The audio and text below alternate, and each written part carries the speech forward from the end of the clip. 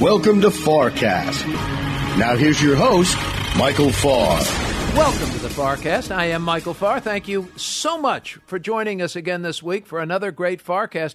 Have a terrific team lined up for you tonight. Jim Iuorio, we're going to talk Wall Street as we always do, and he is a Farrcast fan favorite. Thank you for the notes about Jim, and we're so glad to have him back with us. Dan Mahaffee, our senior political analyst from the Center for the Study of the Presidency and Congress. And then, of course, the famous Tony Fratto will be here for our third segment tonight. We're very excited to have Tony back with us on the Farrcast. Terrific economist, and we're looking forward to that. So, lots to talk about this week, and the markets have been doing just a fabulous job of melting higher amidst a lot of fear and concern and consternation. Remember our Farrcast creed, though.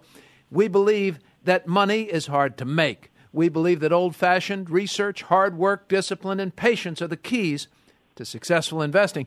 And above all, we believe that emotion is the foe of the long-term investor. So if you're feeling happy or scared or worried, don't make financial decisions. Go phone a friend, call Regis or Kathy Lee or somebody, get some help in there somewhere, but don't make investment decisions. Sit on the sidelines. This is tough stuff. I often say, remember, forget everything you learned in the 70s. If it feels bad, do it when it comes to investing. Jim Iuorio is chuckling. He liked if it feels bad, do it. That's good. All right. I do, because it reminds me of the Costanza theory that we've talked about before. Yeah. When your brain and your emotions say sell it, that's when you're supposed to buy it. You remember that Seinfeld episode? Every time. And he's right. You know? He's absolutely right. Just the sagest advice I've ever got from a sitcom. From a sitcom. Hey, welcome, Jim Iuorio. Jim Iuorio, of course, is a managing director of TJM Institutional Services. Been on the floor since 1987. University of Illinois, BA in economics. CNBC contributor par excellence. He's the best guy on there. You just have to listen to him. He's an active trader.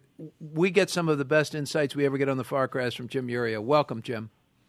Thank you for having me again. Oh, yeah. So we're glad you're here. So look, Jim, we have been talking about, you and I, for these past several months about a lot of hand-wringing. We have been listening to the negative nabobs natter on about their, onward negativity and expectations for things just to collapse and be horrible. And yet, things don't collapse, and they're not horrible, and interest rates are low, and inflation's low, and the markets keep going up. What's going on, Jim? Well, I think that the biggest driver since the December 24th low, and I've not been shy about this, I've screamed it from the mountaintops, the biggest driver has been the full Fed pivot. In early November, they pivot from hawkish to neutral, but then in late December, they pivot from neutral to very mildly dovish, and that was a big deal. That's kind of what's pushed the market up. There's other things that have happened, too. We've gotten good news, I guess, from the China trade talks. It seems like we get good news every day. I don't know how much better the news can be other than we've signed a deal and everything's fine and it's verifiable. But either way, it doesn't seem like people are too worried about that. One of the things that concerns me the most, as I sat and looked at the market today, is that there's not much I'm worried about right now. I guess I'm worried about a nasty Brexit, but I really deep down believe that they're going to just keep pushing that back. And by the time they deal with it, we're going to be well into the retirement home. So I guess the only thing I'm worried about now is those old highs.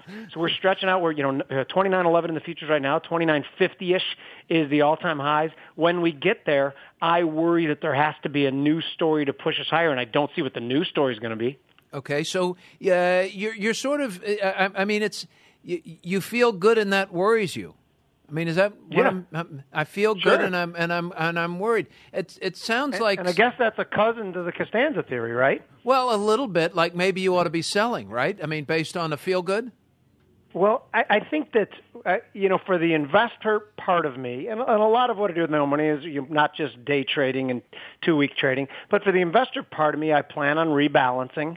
At this point in time. And I think that's always the key to everything. Have a set point of the year where you rebalance, or, after this Herculean move, since the late December, probably it's time to take some money off the table as well and see if we can go beyond those highs and put in some sort of stabilization pattern above there. So right now, yeah, I'm definitely worried that I don't see anything on the horizon, if that makes any sense to you. Well, it does make sense to me. It makes a lot of sense to me, for that same feel-good reason that always worries me, almost in all areas of my life. I mean, when I caught myself coming home the other night and whistling as I was walking into the house, and I thought, oh, God, she's going to kill me. I don't know what I've done wrong, but everything, it was a nice afternoon. I felt great about everything. I was sure that somehow I've screwed something up. Drop yeah, absolutely. I don't know. For. Yeah, well, but I fundamental for the stock market, though, there's a fundamental reason for what we think, because what we're actually saying is that all the good news that's out there, and we see it, and everybody else sees it. Well, heck, that's what this 22% move has been in the last few months. So there's nothing more to add to the soup. Okay, so a couple of things. I am worried about a couple of things, and I see what you're saying, but I am worried that somehow everybody's decided that we're going to get some sort of a deal from China. It's going to be better than we expect, probably to the plus side, good side. Somehow they've worked out something along with some sort of penalty phase, some way to enforce all of this stuff. Seems to be expected out there, and we're supposed to sort of see this within the next 30 days. All of that strikes me as being too rosy, and I think the room for disappointment is probably more, to the downside there. That has me a little bit concerned. But I find myself saying, I wish they'd just give success a chance. I mean, okay, the Fed pivoted. The economy's, got 2% growth maybe, or 1.8% growth, and low interest rates and low inflation, and we're beginning to see wage gains. We've had this supply side solution to this problem, and the problem with the supply side monetary solution that's been offered is that what we haven't had is demand. We can make more donuts. We can produce more donuts in this economy. What we haven't had, should we decide to produce 20% more donuts, is 20% more donut buyers. Why? Because the average consumer hadn't had wage gains going back to the 1999 or 2000 adjusted for inflation. So we get a little bit of wage inflation here. If the Fed will please God sit on their hands, please God don't do anything.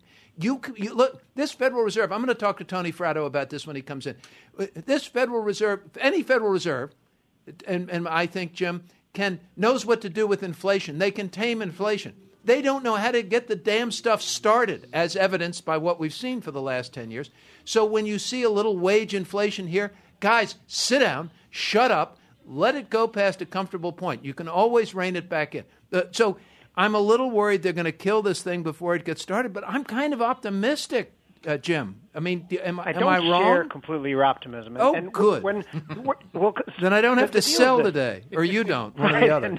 And no, we've seen no wage inflation. It's not just domestically, but, Europe, everything has been stagnant for 10 years.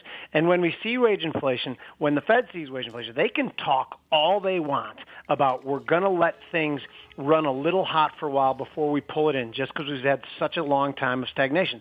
Talking about it and actually doing it are one thing. The market believed that back at the beginning part of 2018, where just a tiny bit, and I'm not suggesting that the 12% two-day drop back in February, a year ago February, was because the Fed saw a little bit of that wage inflation, but it was the spark that started the fire, and there certainly was a lot of dry tinder. And when that happened, you realize a couple things. One, occasionally the market is set up to fail, and that was one of those times it was. But two, there's a genuine worry that when wage inflation rears its head, the Fed will panic and start hiking too much. They've told us they won't. I want to believe they won't, but I worry a little bit.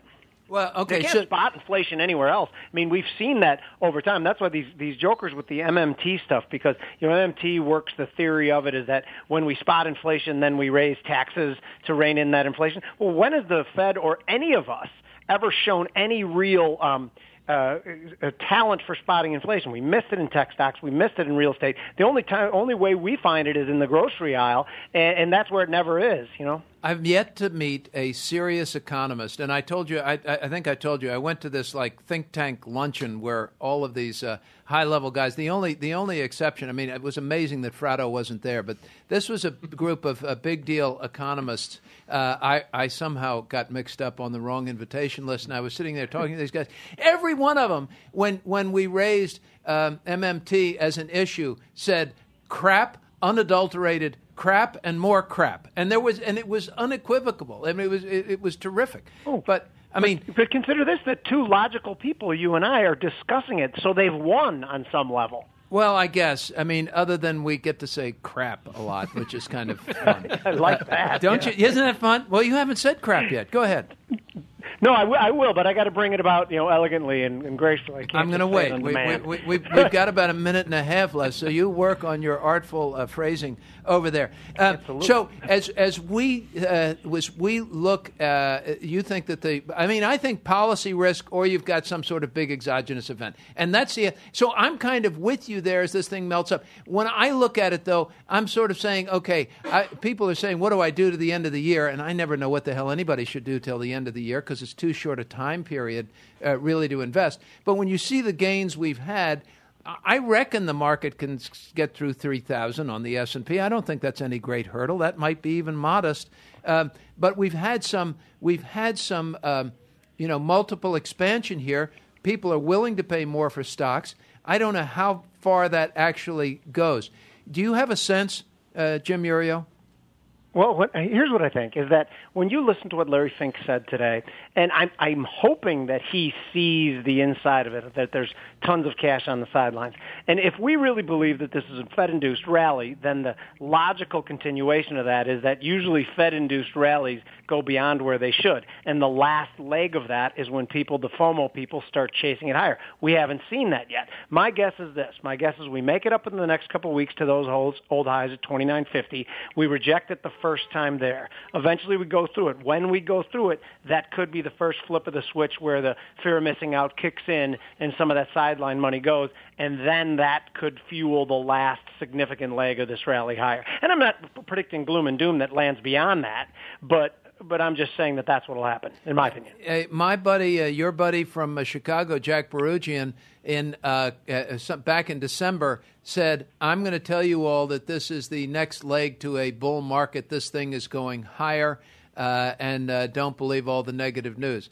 I really haven't embraced what Buttigieg said, and he had lots of reasons for mostly technology and the productivity that would come from it. But so we'll see. Maybe Buttigieg's proving to be something more of a genius than that for which I give him credit, and I think he's a smart guy. But Amen. I mean, he's a smart guy. All right. Iuorio, I gotta go. Any final words? You didn't get the C word in there. I just want to say that. No, and that's a bunch of crap. And I'll tell you why. One of the things I really like is a pullback in oil a little bit right here down to the 62 level, and then I think when oil goes above 65, it's going to go to 75. And when that happens, I'm going to get into more oil names at the time. So that's what I think is the next big thing that's going to happen. I have one more idea. I know how good you are at doing the short-term stuff. So I will give you a chunk of my money to manage in short-term, and I'll take the chunk of your real money and manage it in long-term. I think we do better. What do you think? I'll consider that. That actually sounds pretty good. It sounds good to me, too. I don't know what to do in the short term. Jim Iuorio, Managing Director, TJM Institutional Services on the Farrcast. Thank you, pal, very much for being with us. Thank you. Thank you, Jim. We're going to be right back on the Farrcast with the great Dan Mahaffee. Stay with us. In Washington, I'm Michael Farr. You're listening to Farrcast. Do you have an upcoming function and need a dynamic speaker to engage your audience? You've enjoyed listening to the Farrcast, so why not invite Michael Farr to speak at your next event? In addition to hosting the Farrcast and serving as president of the advisory firm Farr, Mueller, and Washington, Michael is the longest-serving paid contributor to CNBC. He is recognized by audiences, and his presentations on the economic outlook are always well received. Michael has recently appeared at such venues as the Economic Club of Memphis, the University of Delaware, Matheson Financial Conference, and the YPO-WPO Economic Summit. Add your event to the growing list of organizations who have been informed and captivated by Michael's insights. For more information or to book Michael for an upcoming event, please email me, Harry Jennings, at hjennings@farr.com. at farmiller.com or call me at 202-530-5608. Now more with Michael Farr and the Farrcast. Welcome back to the Farrcast. I am Michael Farr. Thank you so much for joining us again this week. What a terrific segment with Jim Iuorio, one of the smartest guys I get to talk to on Wall Street, and he's got a sense of things, ladies and gentlemen. He's done it long enough, and over the years, it's hard to tell exactly when it shows up, but you do have that sort of extra sense about markets and where things are going, and Jim's, I think, is one of the best. So always great to hear from him on the Farrcast. And he's been right, ladies and gentlemen. He's been right a bunch, so good to listen to him. Dan Mahaffee is a senior vice president, director of policy for the Center of the Study of the Presidency and Congress. He manages their policy programs, master's degree in security studies with a concentration in U.S. defense policy from Georgetown University, pretty good school. Jesuits, gotta like the Jesuits. And a BA in government with a minor in history and Mandarin Chinese, also from Georgetown. I can't even say Chinese tonight. That doesn't bode well. He studied in China at East China Normal University in Shanghai, where he conducted advanced language studies and research on U.S., China, and Taiwan trilateral relations. He's done a lot of writing, a lot of stuff, and you know that he's just very, very smart. Dan Mahaffee, glad you're back here with us. Good to be back here. Yeah, very good. And we have Tony Fratto here in the studio. Welcome back, Tony. Thank you. Great to be back in the chair, Michael. And we are going to... I'm going to give you your formal, that thing that your mother sent me and wrote up about you? I'm going to read that right before you come on. It's going to it makes you sound so good. I made sure it does include a mention of Montour High School. So. I've got to get to Nice. Montour. Sure. The Spartans. The Montour Spartans we're going to get to. Dan Mahaffee, we have a lot going on in Washington. Week to week, and we go, well, what are we going to talk about with Mahaffee? It's not, can we find anything? It's, can we pick like 3 of the 50 things that there are to talk about? So, Dan, this week, we can talk about China. We can talk about the Fed picks. We can talk about what's going on in Capitol Hill. Or maybe the 50... Heck, we could go completely off the rails and talk about how all the Starks are back in Winterfell. It's... Yes! Boy... wrong podcast, but, Winter is coming. Exactly. Winter is coming. I think there's no question about... it's weird because my kids got me watching, and I have watched every one of them, and Game of Thrones, fabulous. But Laurie hasn't watched any of them. My wife hadn't watched any of them, and so I was going to watch the other night, and she said, "Are you really going to do that?" I said, "What?" And she said, "Well, I've got to catch up." I'm like, "You got to go back to season 1." Yeah, I mean, that ship has sailed. You've got months of watching this thing. Yeah. I mean, I can't watch the new. Well, that's the standoff. That's the current standoff at the Farr household. I'm not allowed to watch the new Game of Thrones until she catches up, starting with season 1. Well, that sounds almost worse than the Attorney General in the Democratic Congress. That's almost as bad as a standoff. Almost. Tell us about that standoff between the Attorney General, Mr. Barr, and the Democratic Congress. Well, we're waiting to see what the redacted version of the Mueller report looks like, and is it going to be, just mostly big swaths of black with words like "by," "therefore," "he," "then." I think... What do you expect? I think we're going to see a pretty heavily redacted document because there's so many lanes that Attorney General Barr has said are off limits to be shared. So here's any reasonable person, certainly any lawyer who's going to read that original document, anybody off the street is going to redact certain parts of it, right? Correct. There's going to be certain parts. You have to. Any reasonable person says this can't be released to the public. It's too damaging here and there, right? And there's also going to be certain parts of it that are going to be related to counterintelligence where it involves the Russians. So that, we presume, would be redacted as well. I think, though, where you see it set up is then does the House Judiciary Committee, Chairman Nadler, go ahead and try and subpoena the full version. There's an issue where it could be seen, they could try and tell the courts that, look, this is also a related judiciary proceeding, even though it's being carried out by a House investigatory committee. Right. And then you get into a back and forth. I think that'll move through the courts. But that would allow you to at least get past some of the confidentiality related to what was said during grand jury testimony. But still, there's not going to be a full unabridged version that's going to be available to the public unless someone leaks here. it. Okay, unless someone leaks it. Well, nobody's going to leak it, are they? I mean, it's kind of the nuclear option at they've this got point. Julian Assange already in handcuffs. Yeah, he's a gem. Isn't he a gem? Yeah. That was the best video of the week. Huh? That was the best video of the week. Was seeing him. Didn't everybody clap? Yes, we did. We were cheering. Yeah. What a no-good bastard that guy is. Yeah. I'm sorry. This is not a freedom of the press issue. This is an issue of a traitor. I mean, I'm sorry. I'm not sorry. He should be sorry. And I can't wait for the U.S. to get him back here. We don't do public hangings anymore. I don't think. Is it on the books? It's got to be still on the books in Texas. Everything's still on the book in Texas. Well, or, go back to Game of Thrones, style and just launch him in a trebuchet out of the castle. I think you tell him that he's going to be housed in Texas. That could be the most fun of all. How would you feel if you were Julian Assange and they told you they were taking you to Houston? That'd be a long plane ride back. Yeah. All right. But now look. When you think about this redacted version of this Mueller report, and we know that there's a certain part of it that has to be redacted and has to be blacked out, there is that judgment part, right, that we all presume. And that's the part we're all arguing about because we know all of the therefores and so's will make it in. How big a margin is that? Do you have any experience, Tony, do you have any experience with these sorts of documents? And when it's a judgment call, the Democrats are presuming that Barr is going to make a Republican more protective kind of a judgment and redact more than he should.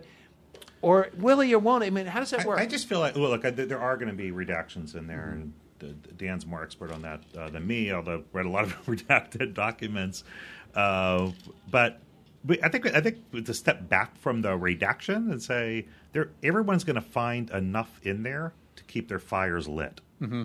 Right? If anyone's looking for resolution out of this, they're crazy. They're going to find the things that they need to keep their fight going until we get to maybe an unredacted version. And even then, it still probably won't be enough to put anything to bed. Mm-hmm. Dan? Yeah, it's going to. I'm going to mix in another fantasy metaphor here, but the Mueller report has become like that mirror in the Harry Potter movies where you look into it and everyone sees what they want to see. That's right. And this is going to just continue in a way that if you're a Democrat, the Attorney General is just simply the president's stooge. And if you're a Republican, the Attorney General is a principled man who's standing up for what the law requires to be protected. So it's going to be done in a way where each party spins it. And ultimately, I think it answers the question that I think I said a long time ago on this show, is that these congressional processes, be it investigation, even impeachment, aren't going to resolve the political issue, which ultimately needs to be handled by the voters in 2020. Okay, so these are I walk away thinking three things from this redaction and everything else. No matter what comes out, is it really going to change anybody's vote? I mean, is there going to be anything in there really that's, given what people are thinking now, is it really going to change their vote? I don't think so. Will it revive any real serious discussion about impeachment? I don't think so. I think that's all past. And and I think, and then I say, okay, is it going to affect the markets? No, markets have moved past. They don't care. There was no big bomb when the thing was released. Markets are over it. So I got a lot of hey-hoo from this. Yeah, I don't see it. Well, I think even that if you haven't made up your mind on this by now, I don't think you're the person who's going to turn out in 2020 anyway. We're so saturated with political coverage and these stories that it's not going to be something that I think swings an undecided voter one way or the other if they still exist. As well as, that's going to be the pocketbook issues, the economy, and I think overall perceptions of the president's leadership rather than any details in the report that sway anyone side to side. When we go back to that ancient notion of voter, motivation of it being the economy stupid, thank you, James Carville, it's the economy stupid. We kind of saw in the last election that, hell, the economy was great, but all of the noise was so negative that perhaps nobody really saw through to this shining economy. are we past that point? So what I'm trying to ask is, are we all so callous now and used to the noise level that we can once again focus on the economy? Perhaps to a certain point, but I think we're going to have a different economic discussion coming into this election because of what we're seeing in the Democratic Party and the socialist notions, democratic socialism versus capitalist, and where you have, I think, the Warren and Sanders wing versus what we're kind of now seeing with the Biden and Bernie Sanders is rich. Well, Bernie Sanders is wealthy, and he even went on to Fox News and got the crowd there chanting for Medicare for all. There's 52% of Republicans want higher taxes on the wealthy. So you're seeing these numbers suggest that if the economic debate is not going to be about performance, but about who's doing well and who isn't. So tell me about that debate, the who's doing well and who isn't debate. And we've got about a minute left here, Dan, though you're going to hang around for Tony's segment too, I hope. How do you see this economic debate?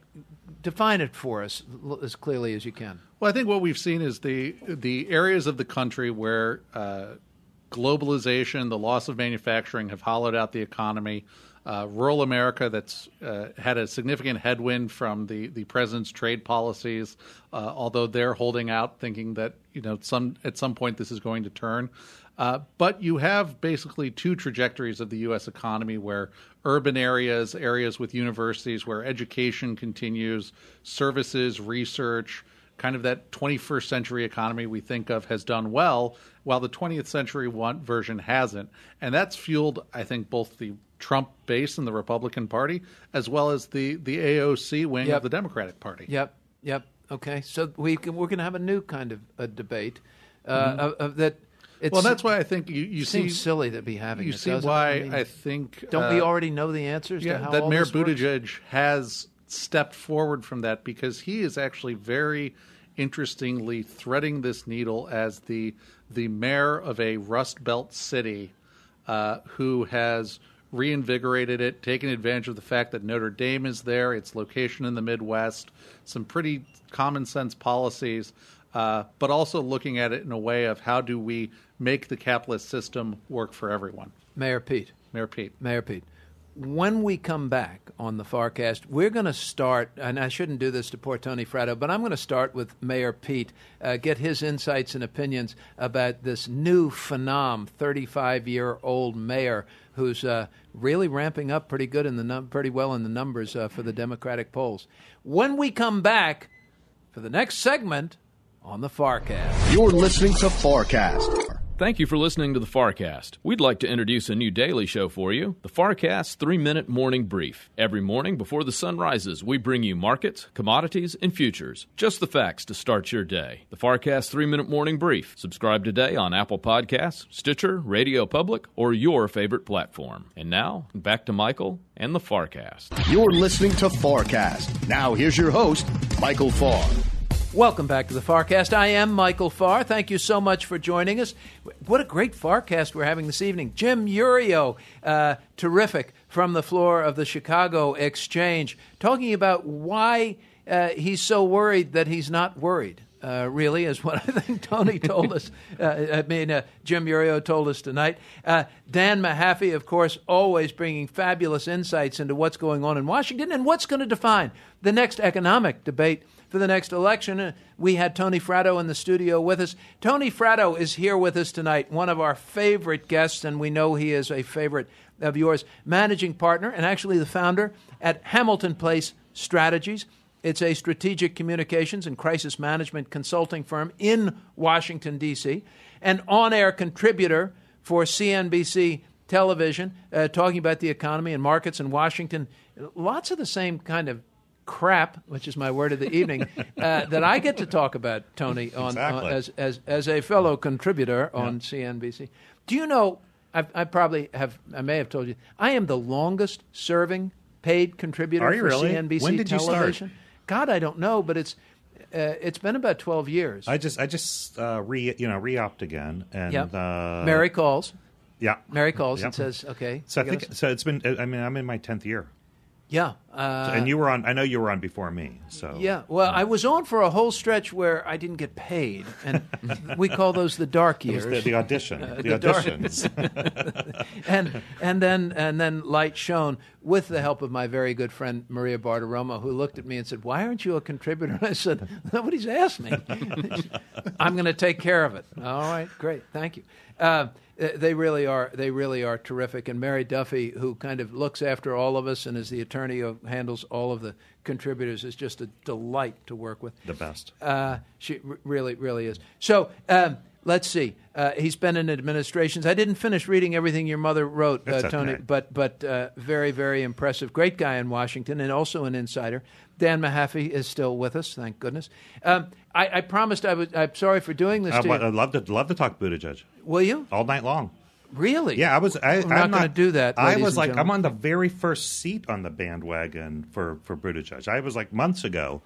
I saw this guy talk, saw him answer some questions, and I thought, well, just listening to him, listening to the way he responds to questions, he was the first guy I've seen in a long time who, when you look in his eyes when he's answering questions, he doesn't look like he's searching for the words that he's supposed to say. Really? Yeah, he knows what he wants to say. He knows what his thoughts are on things. A lot of things I don't necessarily agree with. Yeah. But he is saying the things that he believes in his head. So he's genuine. He's genuine, and he's given a lot of, look.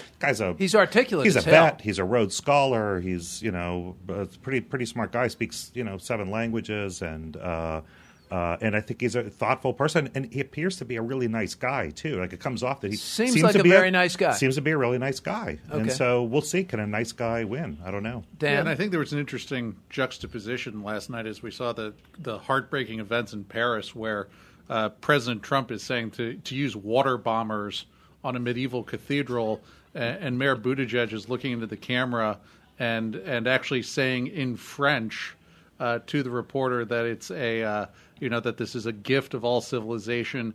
And it just kind of is an interesting contrast that I think a lot of people are going to be looking at, because I look at the polling data, and when asked who they wanted in the Democratic primary, most Democrats said Barack Obama again, if they had that option. And it's that same kind of youthful, thoughtful, kind of breath of fresh air from the Midwest vibe that I think has a lot of running room left in this primary. I think a lot of people thought early on, well, they might get that energy from Beto, but now I think they're kind of seeing that Beto's just kind of flaky. And yeah, the Beto balloon was interesting to see, and it was kind of a following on from that Texas race, but it's got the youthfulness, but a even more thoughtfulness. Yeah. I don't know whether he can win the nomination, and right. I don't know. Look, I don't know whether. I don't know whether America is going to elect a gay man for president. I just don't know whether we did the black man for president. We did do that. Yeah. But I don't know if America will be there. But there's no question about that guy's the most talented person in that field. He's a really talented person. Okay, so I read a great article last weekend. I think it was in the Washington Post. I believe it was in the Washington Post, and it talked about how old is too old to be president. And this was a study and basically of cognition and ability and decision making and everything else at various ages. It's really fascinating. And by the way, I'm writing book number 4 exactly on this subject, which is how to manage old money. Is what I'm writing, and it's basically how you plan to manage your money after the age of 70. Everybody wants to be that 15% who are exceptional, who can, hold it all together and be the 90-year-old who goes to dance class and plays golf and then plays bridge for 3 hours, and they don't really know that they're 90. Most people don't do that. And if you're one of those most people, how do you make sure you don't screw up everything financially? And how do you maintain your family relationships and all those sorts of things? But the article, and when the book's not out, if you don't think I can't get more shameless than that in pitching my book, you're absolutely wrong. You weren't around the last time I had my 3rd book come out. But it basically said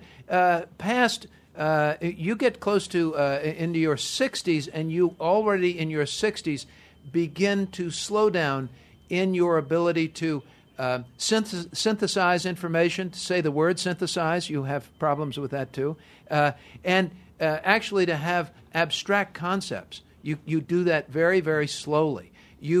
Older people make up for it with wisdom and experience, and there is a trade-off. But if you have to make a split decision and you're 80 years old, you're in trouble. So how old is too old? And then with Mayor Pete, how young 30. Is too young?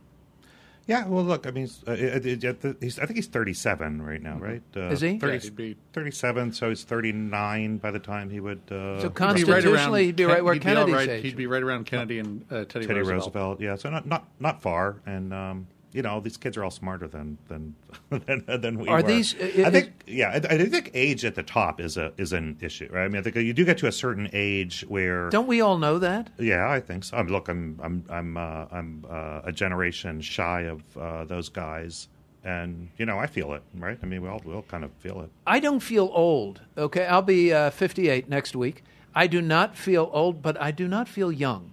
I mean, physically, I can, when I go out running and I go on my runs and I feel pretty strong and I go to the gym regularly and all that stuff, I don't run that fast anymore. I think what happens, this is I sweat a lot when I run slowly. Are you set in your ways? Like, so the information that you have used to sort of set the principles that guide your thinking, are you willing to expose them to new information, rethink those views? We haven't seen that with President Trump, right?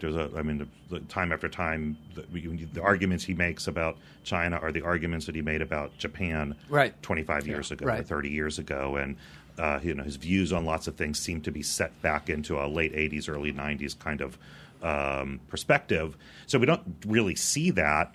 But look, here we are. Where the Democrats say, if you go poll Democrats, they say that they want youth.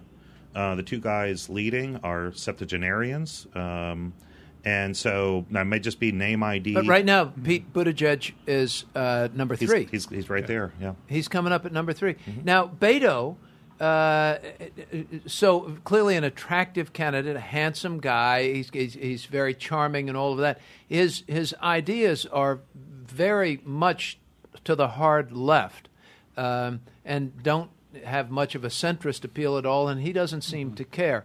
I don't know enough about Buttigieg. Is he more centrist? Is he far left? I mean, he's clearly an attractive candidate. I think he's trying to find out how centrist he can be in this Democratic primary. And we have to also understand that the other data that was interesting to see was that when you see the Twitter going nuts over something Biden said or who he hugged, that's only about a third of the Democratic electorate. There's about another 2/3 that kind of just goes about their daily business, kind of wants a pragmatic, normal approach, kind of the normal center-left Democrats we think of when we think of Bill Clinton, and that's from his mayoral campaign, and from what we've seen so far. Is he more of that centrist Democrat? Well, in a sense, yes. He understood that South Bend would have to get business back into the town to rejuvenate itself. It had to be tech. It had to be innovation.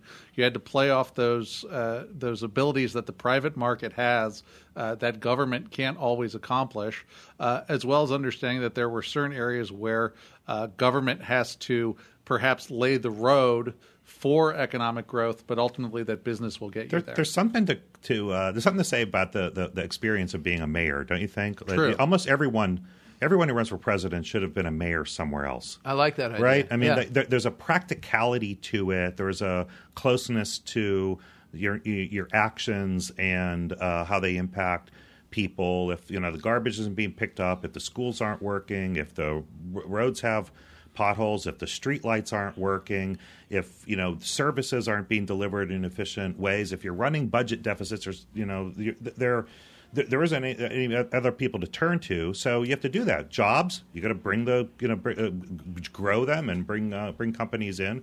So they develop pretty good talent. So if Pete Buttigieg, and I think the question, the elephant in the room question is, if he were not gay, would he just be more of a shoo-in, or will his sexual orientation keep him out of the American voters' polling booth? I think to me right now what we're looking at, that's the question for this campaign, right? Yeah, I don't think it matters as much in the Democratic primary if you get to the general election. Well, this guy got through South Bend. Yeah, I mean, if you can get as a 35-year-old gay man elected in South Bend, is that enough of a proxy to say you can get invested? The mindsets are changing on that nationwide too. Even young Republicans tend to be very open to LGBTQ don't rights. Care really. No, they don't care. No, they don't care. It's not an issue for young people at all. Absolutely. Yeah. Bedroom issues, marijuana legalization, all of those. They don't care. Social issues, they move on. Okay. And so are we going to move on because we're, of course, out of time. But we're going to go a little long here, ladies and gentlemen, because I don't get Tony Fratto in the studio that often, and I'm going to take more advantage of it. Tony, give us a bit of a temperature check and a weather check here in Washington. It's a different season. It's springtime in Washington. What does it feel like on Capitol Hill? It's I'd say this to people. Those of us who've been in Washington for a long time. I came here, really started living here around 1991. Would visit before that. Washington is a wonderful place to live. I mean, it is. In fact, it's getting better every year. There are better facilities. There are better museums and restaurants, and it's cosmopolitan, right? Right. I mean, there are things to do and see here, and it's fun. It's an easy city to live in. New York can be a hard city to live in. Yes. D.C. is an easy city to live in. Professionally, it's never been more raw and toxic and difficult. All the relationships are difficult. Working on anything is really a real challenge. Finding not like there's this this view that back in the day it was easy to get bipartisan agreement. It was never easy, but people genuinely liked each other across. Yes, I mean everybody harkens back to the days when Tip O'Neill would go drink beer with Ronald Reagan. Yeah, and we all. I mean, I think all of us who came to Washington, maybe pre Monica Lewinsky. Yes. Have that experience in Washington, and we kept it post Monica Lewinsky. Yeah. But the people who came to Washington post Monica Lewinsky, I think they have a different edge to them. That was the defining moment, huh? You think? I think so. I mean, I think that your Monica moment. Well, there were a lot of things that came together, right? It was Monica. There were things around the Clinton presidency, right? I mean, people keep reminding me about the cattle futures. Yes. Which was it is maybe one of the greatest trades of all time, right? Hands down. Yeah. So things like all of that, and the Gingrich Congress, and then Gingrich's personal failures also, right? There was a lot of that period in the mid to late 90s. I think pulled people apart. Monica Lewinsky was the biggest story of that period, so I use it as a proxy. But there were a lot of things that came together. Yeah, you have that. You have partisan media going national. You have a generational shift as the greatest generation, where they all served in foxholes together. They didn't care about R&D then. They're getting replaced by a new generation that had been fighting the culture wars their entire life and fighting on the political battlefield their whole life. Tony, when you walked in, I was in the middle of talking to Jim Iuorio about my great economic theory for how we might be having some green shoots of wage gains and increases here. And I think he accurately said, well, but the Fed will kill it before it has a chance to grow. Do you think I might have something, or what do you see economically? Because that's your gig. I think the Fed has stepped back. Right? I think they're pretty clear on it. I think they're going to stay step back. Do you? I do too. Yeah. I don't share Jim's concern on that. I mean, I think and you saw it even recently, the last 24 hours of comments from Evans and Rosenblum, and that we should be thinking, we should be okay if by exceeding the 2% target, and I think there's greater acceptance of that right now. And it's not just I know that people are going to look at it through a political lens and say, well, the president beat them up over it. I do think people want to see whether we can get wage gains. I don't think the Fed, and I talked to people at the Fed and governors, and they're happy to see wage returns. I think they are going to be data dependent, but the data is going to have to be very, very clear and sustained before they change the direction. And I think they'll telegraph that change, early. But I think we're a long way from that. And therefore, the economy's still doing okay, and you don't see this bit of a recovery and this little bit of a green shoot coming apart anytime soon? I just think we're going to return to trend growth. I think that's 2%. I think that's what we're headed towards, and everyone should be pretty happy about that. Now, I don't like to say that. Maybe I don't know whether we've gotten enough out of fiscal stimulus. Yes. But I think where we're heading is probably something in the range of 2% growth, and that'll be really terrific. Well, I'm going to have my Kudlow moment here because I'm normally not that out and out bullish, but Farr is going to suggest it's a Kudlow moment when I refer to myself in the third person, just starting right there. Farr is going to suggest. Michael Farr, what do you say? Farr is going to suggest that we have green shoots in these wage gains and that we could actually see an organic demand-driven expansion begin to take hold. Ladies and gentlemen, stay tuned for the end of the year. I think that the Fed governors have said that they're going to stop their bond sales, portfolio sales sometime in midsummer. I think that's still going to happen, Tony. You? Yeah, and I then do. We're going to go. We got to get out of here. I agree. I'm with you there, and I do think I think that'll continue to give this more legs, and I think we're in that range until we get past the 2020 election. And that takes us above S&P 3000, and I think definitively. Ladies and gentlemen, thank you for joining us again here on the Farcast. Sorry, went a little long there in the third segment, but when you get Fratto and Mahaffee and hanging around, it's just too interesting. Thank you very much for being with us. I have a very full and grateful heart to each and every one of you each and every week. We'll be back next week with another Farcast in Washington, D.C. I'm Michael Farr. Thank you for listening to the Farcast. We're always happy to hear from you. You can reach us at farcast@farmiller.com. We'd like to remind you that if you think you've heard a recommendation to buy or sell any security this week, you haven't. Farcast is for informational purposes only, and we hope that you find the information useful. But before you make any investing decision, we always recommend that you do your research and discuss with your financial advisor. If we can be of any help at Farr Miller in Washington, please give us a call at 202-530-5600 or email us at invest@farmiller.com.